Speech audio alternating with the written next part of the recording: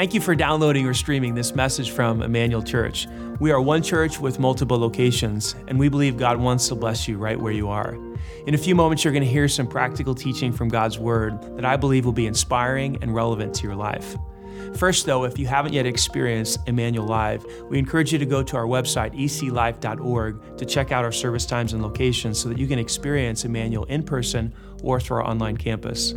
If this message blesses you and you'd like to support the ministry financially, again, you can go to eclife.org and click on the Giving tab and choose Online Campus as your campus.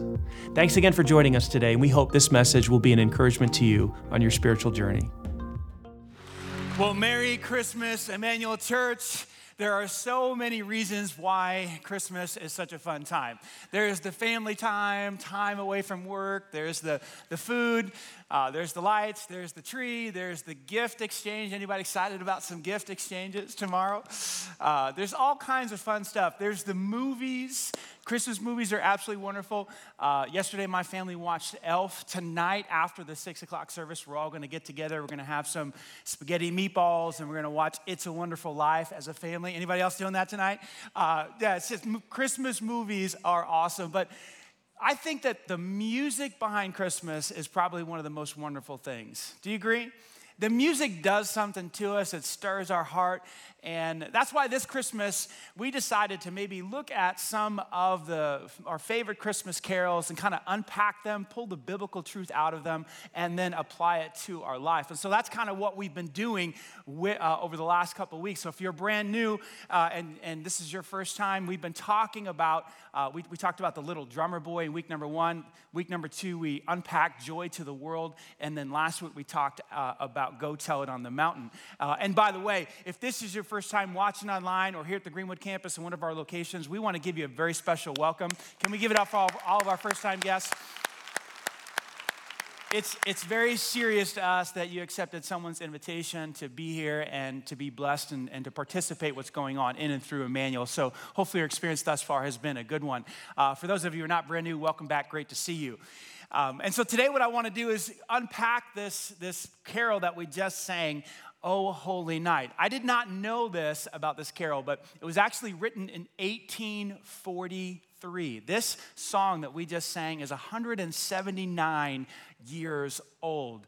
And it was actually written in France. There was a French Catholic priest who wanted to celebrate the restoration of the new organ in their church. We haven't had an organ in our church for many, many years, but a lot of churches do. And so they restored this organ, and he wanted to celebrate it. So he asked this French poet who was sort of a Christian, kind of a backslidden, fallen away from God kind of Christian, to write, but he was an excellent poet. So this priest asked this guy named Placide Cappeau. We actually have a picture of this guy. That's what Placide looks like. I don't know why his parents named him Placide. Sounds like something in biology. Anyway, he wrote this amazing poem in French. Well, a couple of years later, a Jewish man, total unbeliever, put the French poem to music. This is a picture of Adolphe Adams. He did that, Jewish man. And then a couple years later, in 1855, a guy by the name of John Sullivan Dwight translated the French song into English and brought it to America. This is a picture of John Sullivan Dwight. And so that's actually the version of the song that we sang today. It's a little bit different. We added some stuff today, a modern version, but that's how the song came to us today. We've been singing it for over 150 years. Quite amazing. I've had a lot of fun diving into the history of some of these songs just to kind of understand where they came from. But it's amazing that God took an unbelieving Jewish man, a sort of a backslidden Christian, and a Catholic priest to bring this song that we sing every single Christmas that actually tells the story of that first Christmas night. Oh, holy night, a divine night. This song actually just tells the story of why this night was holy, why it was special, why it was divine. What does the word divine mean? It means that something supernatural has entered the natural. This song kind of explains to us this moment in time where God, the supernatural, entered the world, the human sphere of material, things that we see. You could say the unspiritual world, Why was this night holy? Why was it divine? The song basically lays out 4 reasons. If you're taking notes, grab your pen. If you have the app on the phone, you can fill these in. The first reason why this night was holy, the first reason why it was divine, was because it was the night that hope entered the world. If we look at the lyrics right out of the gate, just look at this song with me. This is how it starts. Oh, holy night, the stars are brightly shining. It is the night of our dear Savior's birth. The supernatural enters the natural. And watch what happens. Long lay the world in sin and error pining till he appeared, that is Jesus, and the soul felt its worth. Now, before we move on to the next phrase in the song, I just want to admit that I had never fully looked into or considered what this word pining meant. Anybody else? I've sang this song over and over and over, never thought, what does it mean to pine? So I had to look it up. So I looked it up and come to find out the word has 2 meanings. It means to languish or to lose health or to lose vigor or to slowly die, to pine. And then it also means to desire after something that you really cannot fully ever attain, to want something but always fall short of attaining it, to be ultimately unsatisfied but yet thirsting and hungering, to pine after something. And I got to thinking about this phrase, long lay the world in sin and error, pining. Not the world, not the earth, but the individual human beings in the world are pining, they're languishing, they're slowly dying, slowly starving, slowly thirsting, and longing after things that that will never fully satisfy them. You know how we do it, right? Chasing after the next purchase, the next experience, the next woman, the next man, the next car, the next house, always wanting something more, and then kind of maybe even attaining it, but still being unfulfilled. Anybody ever been there? Pining, languishing in anger or depression or anxiety or addiction. Pining, that's what the word means. I'm like, wow, I've never thought about how accurate this song is about the human condition. It describes me. It describes you. The human soul is a thirsty place. It's a languishing place. And this night was divine because it was the night that the real answer to the human soul entered the scene, the night that Christ was born. Listen to the words, the next phrase. A thrill of hope, the weary world, the tired world, the languishing world, the pining world rejoices, for yonder breaks a new and glorious morn. I was trying to think about a scenario that would describe our situation or the situation that this song is presenting, and it kind of came to me. It's a person lost at sea. It's a person on a raft that their plane has either crashed in the Pacific Ocean and they made it, and now they're on a raft, and you've read books about this really happens. Or maybe their ship goes down and they're making on a raft and now they're adrift at sea and there's no boat and there's no plane. And now they're pining. They're slowly dying of thirst. They're slowly dying of hunger. There's no land in sight. Their ship has sunk. The plane has crashed. The helicopter's down. And now they're all by themselves, drifting at sea. This is your situation, whether you realize it or not. And it's my situation as well. It's the situation of every human being who's ever been born. We are adrift at sea, cut off from God. Maybe you heard about the story of James Michael Grimes. On Thanksgiving Day, his family was on a cruise, a Carnival cruise, and he went upstairs to his room after having some fun, a few drinks, and he fell overboard, right into the water in the Gulf of Mexico. Several hours later, his family is like, hey, we can't find, our son, our brother. So Carnival Cruise calls in, the Coast Guard, and they go out searching. They had to search 7,000 miles in the Gulf of Mexico. Hour goes by, another hour goes by, another hour goes by. 20 hours later, a ship notices James in the water. And he just has enough energy to put his arm up. He had been treading water for 20 hours. How many of you can tread water for 1 hour? I think to be a lifeguard, you got to tread water for 20 minutes. And they give you a lifeguard license. This cat treaded water for 20 hours. When they interviewed him, they said, I just wanted to see my family again. I refused to die. And this is like shark-infested waters in the Gulf of Mexico. In fact, if you see the interview, you can Google it. One shark actually came up and bumped him in the leg, and he said he just kicked it. And it swam away. Can you imagine the thrill of hope that Mr. Grimes felt when that ship put the spotlight on him? Can you imagine the thrill of hope that he had when that helicopter, when the Coast Guard came up above? Oh, by the way, they caught it all on tape. You can Google it. You can Google the rescue. It's in black and white, but you can see it. They rescue him. They bring the thing down from the helicopter. They put him in, and they bring him up. Can you imagine what he must have felt after 20 hours of treading water to be rescued? Look at the song, A Thrill of Hope. That's my situation. That's your situation. Listen how the Bible describes you and me without Christ. Ephesians chapter 2 says this, you lived in this world without God and without hope, adrift at sea, a person on a raft, pining, slowly languishing, looking for land, looking for help, looking for a helicopter, but there's no rescue in sight. And then in Romans chapter 5, Paul says this, when we were utterly helpless, adrift at sea, that's our situation. You have to embrace it, even if you don't think it is.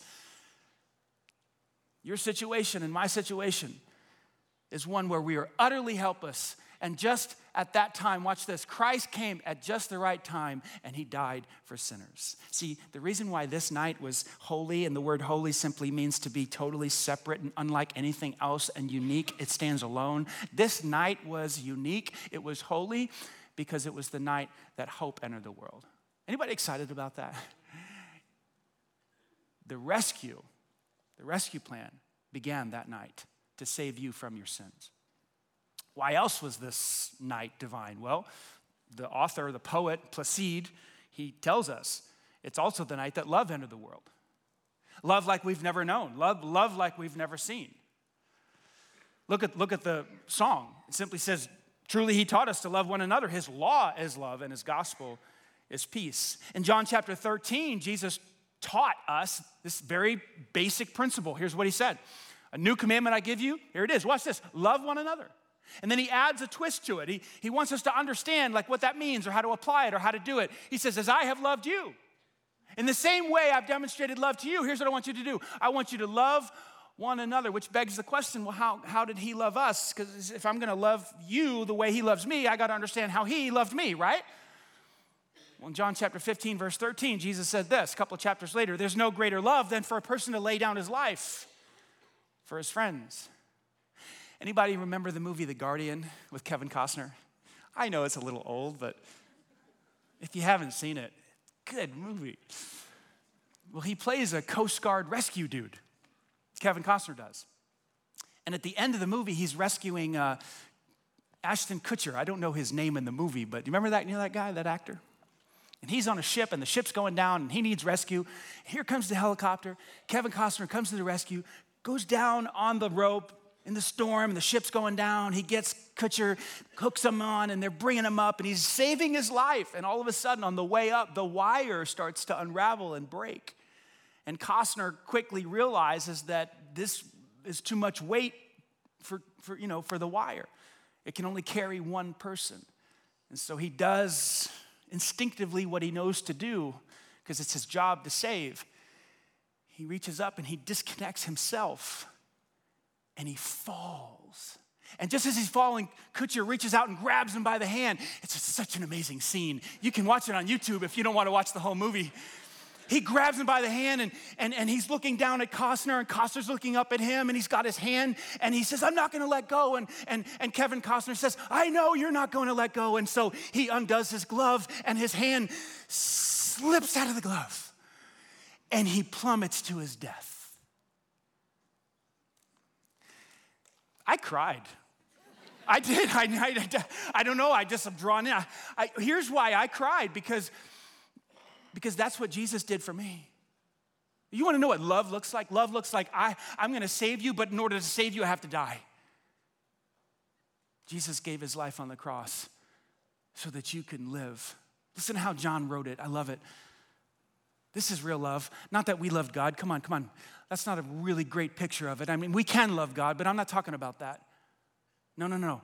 But that he loved us. You want to know what pure love looks like? It looks like when the Father sent the Son as say it with me, a what? A sacrifice to take away our sins. That's what love is. You know what love is? Biblical love. It's not feelings and romance and sex. That's what Hollywood tells us. Love, and this is what keeps marriages together and families together and churches together and businesses together. Love is the choice to do what is best for the other person, whatever that is. It's a choice. It's a decision. Which is why it bugs me to death when people say, I just don't love him anymore. I just don't love her anymore. No. You misunderstand. You think love is a feeling. Love is a choice to do what is best for another person. Jesus did what was best for us. We needed redemption. We needed forgiveness. We needed peace and reconciliation with the Father. So what does he do? He dies in our place. And then Jesus takes it a step further and says in verse 35, after he tells us, I want you to love one another as I have loved you, love one another. He tells us this in verse 35. By this, everyone will know that you're my disciples, if you do what is best for one another. In other words, you know what the defining mark of a disciple is? The defining mark of a Christian is supposed to be this choice of doing what is best for our neighbor. Not how much we know about the Bible, not how many times we come to church, not how much money we give away, not how many poor old ladies we take across the street, but our decision to do what is best for another people. That night was holy. That night was divine because it was the night when hope entered the world. It was the night when love entered the world. But not only that. It was the night when peace entered the world. Oh, peace. If I could package peace in a box and sell it, I would be a billionaire. Because there's not an epidemic of peace in our world today. There's an epidemic of depression and anxiety and fear and worry, but there's no epidemic of peace. And what makes this night unique, what makes it holy, is it's the night when peace entered the world. There's a prophet named Isaiah, and he wrote the book Isaiah about 600 to 700 years before this holy divine night when Christ was born. And he wrote about how Jesus would be born, and he wrote about what his name would be in Isaiah chapter 9, verse 6. Isaiah writes these words, for unto us a child is born, to us a son is given, and the government, I love this part, the government, and this is future, okay, not now, but in the future, the government will be on his shoulders. No more Democrats, no more Republicans. Anybody excited? Yay. No more Congress, no more Senate, no more corruption.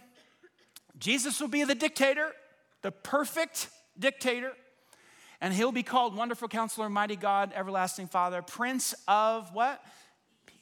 Because what Jesus is he is peace. He brings peace into the world. He started the process of the world becoming a peaceful place. Now, it's not there yet. Have you noticed? But that's where we're headed in the future. Two kinds of peace Jesus brought us. Jesus brought us peace with God. Because remember, in Ephesians chapter 2, it says that before we met Christ, we were without God and without hope. We were enemies of God. But look at verse 13. I showed you verse 12. Let's look at verse 13 of Ephesians chapter 2.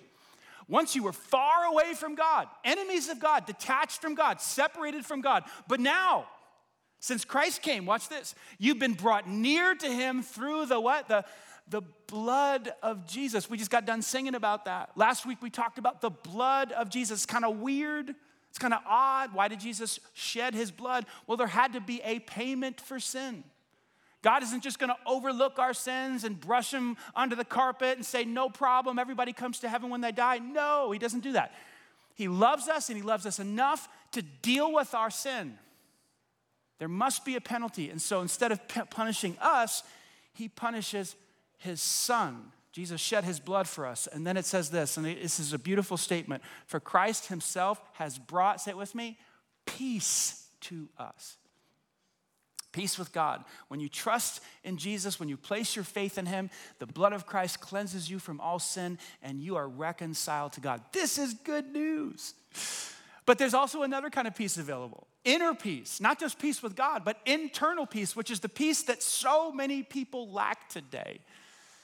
The presence of God in a person's life ought to bring the peace of God if we know how to attain it. And Paul tells us exactly how to do that in Philippians chapter 4. Listen to these words. Do not be anxious about anything. That's a pretty tough statement for our world today because people are anxious about everything, aren't they? Interest rates and COVID and this and what about my kids and what about their job and when are they going to get married? Am I going to get married? Am I going to get remarried? People are anxious and worried about everything. The Bible says don't be anxious about anything. Okay, how do you do that? Watch this. In every situation you find yourself, here's what I want you to do. I want you to pray and bring your petition with some thanksgiving and some gratitude to God, and I want you to present those prayers and those petitions, those requests to God. I want you to lay them before God. Why? Because he hears you. He's your Savior. He lives inside of you. He knows what you need before you even ask. Lay those requests before him. When you actually do that, not in your head, okay, but when you actually lay those requests before God and put those anxieties upon his shoulders. He's got big shoulders. He's going to run the whole government one day. He knows what he's doing. You think Jesus knows everything about everything? Some of you are not so sure. You think he's nice, but maybe not that smart. Trust me, he's really smart. Jesus knows everything about everything. Have you considered that? Could he teach a chemistry class? A quantum physics class? Do you think? Think he's got his PhD? Got to think about this stuff. He's really smart. So you can take whatever deal you got going on and you can trust him with it because he knows everything about everything. And when you really do that, watch what happens. And the peace of God, which surpasses all understanding. It doesn't even make sense to your friends, family members, your spouse. They're like, why are you so calm? Well, I just prayed about it. I got peace.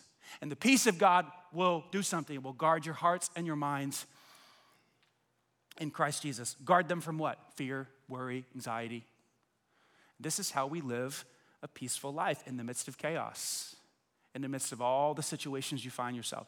Now, there's so many Christians that just don't live that way, and it makes me sad. It's like you're forfeiting a quality of life that is yours. That Christmas morning, the reason why that morning was so divine, it was so holy, is because now you have the opportunity, if you trust God, to walk and live in peace, regardless of what's going on in your life. Now, I, for one, want in on that. Anybody else? I think that's good news. Do you think? Good news? Yes? This night was holy. It was divine because peace came into the world, because love came into the world, and because hope came into the world. But it doesn't end there. Like, that's good enough. Like, we should all be happy and go home, right? But it gets better. This night was holy. This night was divine, number 4, because freedom came into the world. Freedom. Freedom's a big deal. You ever seen Braveheart? Oh, freedom! It's a big deal. We die for freedom. Really, people really die for freedom. It's a big deal. Some people don't like freedom in this country. Here's my words to you. Leave. There's like lots of other countries you can go live in. Why do you want to stay here? Anyway, okay. Total another sermon for another day. I'll probably never preach that one, but freedom's a big deal. Freedom's a big deal.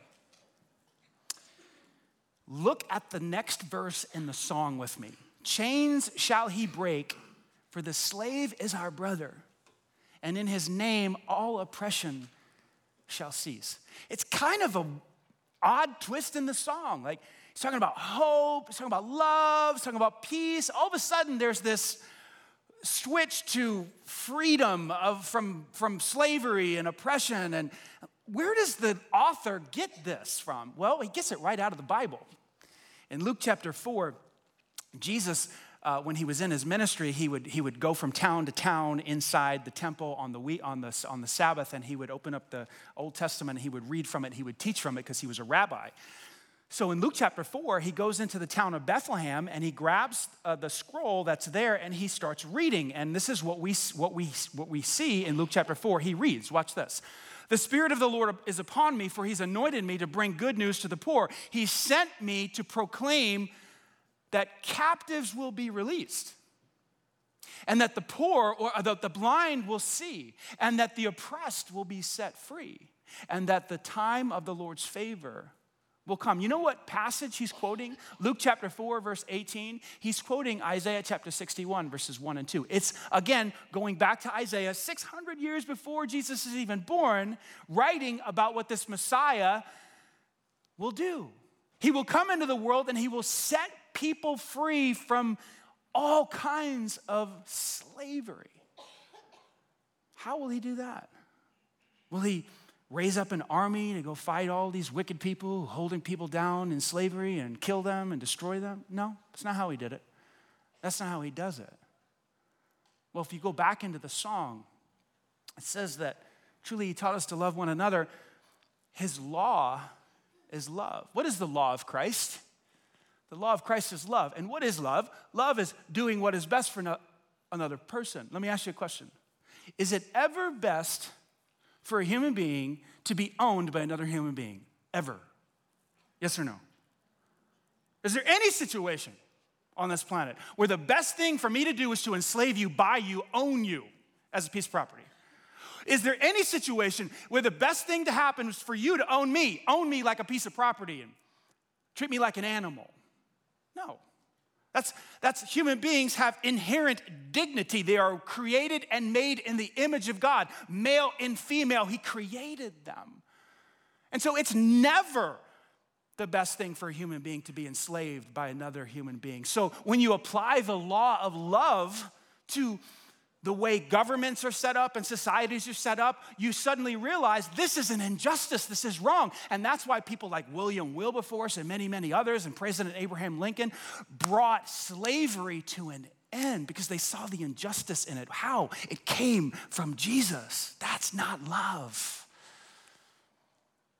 Jesus came to bring freedom. Now, we still got a long way to go with that because currently there's still over 40 million people who are actually enslaved. Most of them are in the sex trafficking industry, if you can even call that.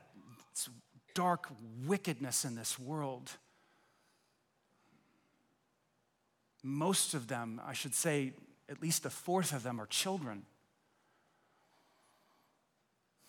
Owned and purchased and used for sexual fulfillment.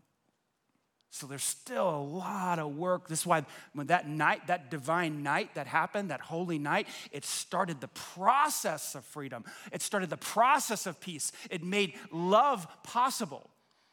But we're not finished yet. But there's another kind of freedom that Jesus brought, not just for captives and people who are in bondage and slavery to other human beings, but also freedom from the power of sin. See, when a person trusts in Jesus, they are freed from the penalty of sin. They no longer have to pay. Jesus paid it. His blood covers us. But that does not mean that you are freed from the power of sin. And anyone who's ever battled addiction knows what I'm talking about. Are you forgiven for those things? Yeah, you're forgiven. But do you struggle every day? Absolutely. You want it, you want it, you want it, you desire it, and so you give in. Does that mean you're not a Christian? No, you're a Christian. You're just enslaved to sin. Whether that is gambling or pornography or drugs or alcohol or social media or whatever it is, you are a slave to that master. Well, Jesus came not just to free us from the penalty of sin, but from the power of sin. You don't have to live addicted, enslaved to your own sinful desires. Listen to what Paul says in Romans chapter 6. He says, once you were slaves to sin, in the past. You obeyed its desires. As soon as that lustful desire came up, you clicked on that pornographic site, you did whatever you needed to do. But now you are wholeheartedly, watch this, you wholeheartedly obey the teachings we have given you. You've followed what the book says. You're doing what Jesus said to do. You're living the way Jesus said to live. Watch the result of that obedience. Now, because of that obedience, you are, say it with me, you are free. You can walk out of that jail cell. Free from what? Free from your slavery to alcohol, to drugs, to pornography, to anger, to fear, to anxiety, whatever is dominating your life. You're free. Or at least the possibility of freedom is there. That's why that night was so holy. That's why it was so divine. And you have become slaves to righteous living. He keeps with the metaphor of slavery because in a sense, your new master is Jesus, and now he's telling you what to do in regards to money, in regards to sex, in regards to fear, worry, and now you're following him, and he knows the way out of prison. Folks, that's good news. Do you agree? We're talking about freedom. We're talking about peace. We're talking about hope. We're talking about love. This is good news. This song is jam-packed with the gospel truth. And where does it all lead to? You know what it leads to? It builds and builds and builds, and we just sang it, so we all know. It leads to this apex or this culmination of worship. Look at the next verse in the song. Sweet hymns of joy in grateful chorus raise we. It's the only thing you can do when you contemplate the love of God and the hope of God and the peace of God and the freedom that comes to you. What happens inside of you is you just kind of explode with worship. Let all that is within us praise his holy name. And then he writes these words, Placide writes these words, fall on your knees. Oh, hear the angel voices. Why do people fall on their knees? Why do people go low? Sometimes they go low because they're devastated. The death of a child, their house burns down. Their husband cheats on them. They go low. But you know, there's another reason why we go low. There's another reason why human beings fall to our knees. It's because we are so captivated by something majestic and beautiful. The only thing we can do is go down in worship. In the book of Revelation, John caught a glimpse of Jesus, and, well, I'll just read it to you. When I saw him, I fell at his feet as if I were a dead man. Wow. I prayed a prayer the other day, silly prayer, maybe not so silly. I said, God, could you just let me see your son? And I was looking at the chair in my office.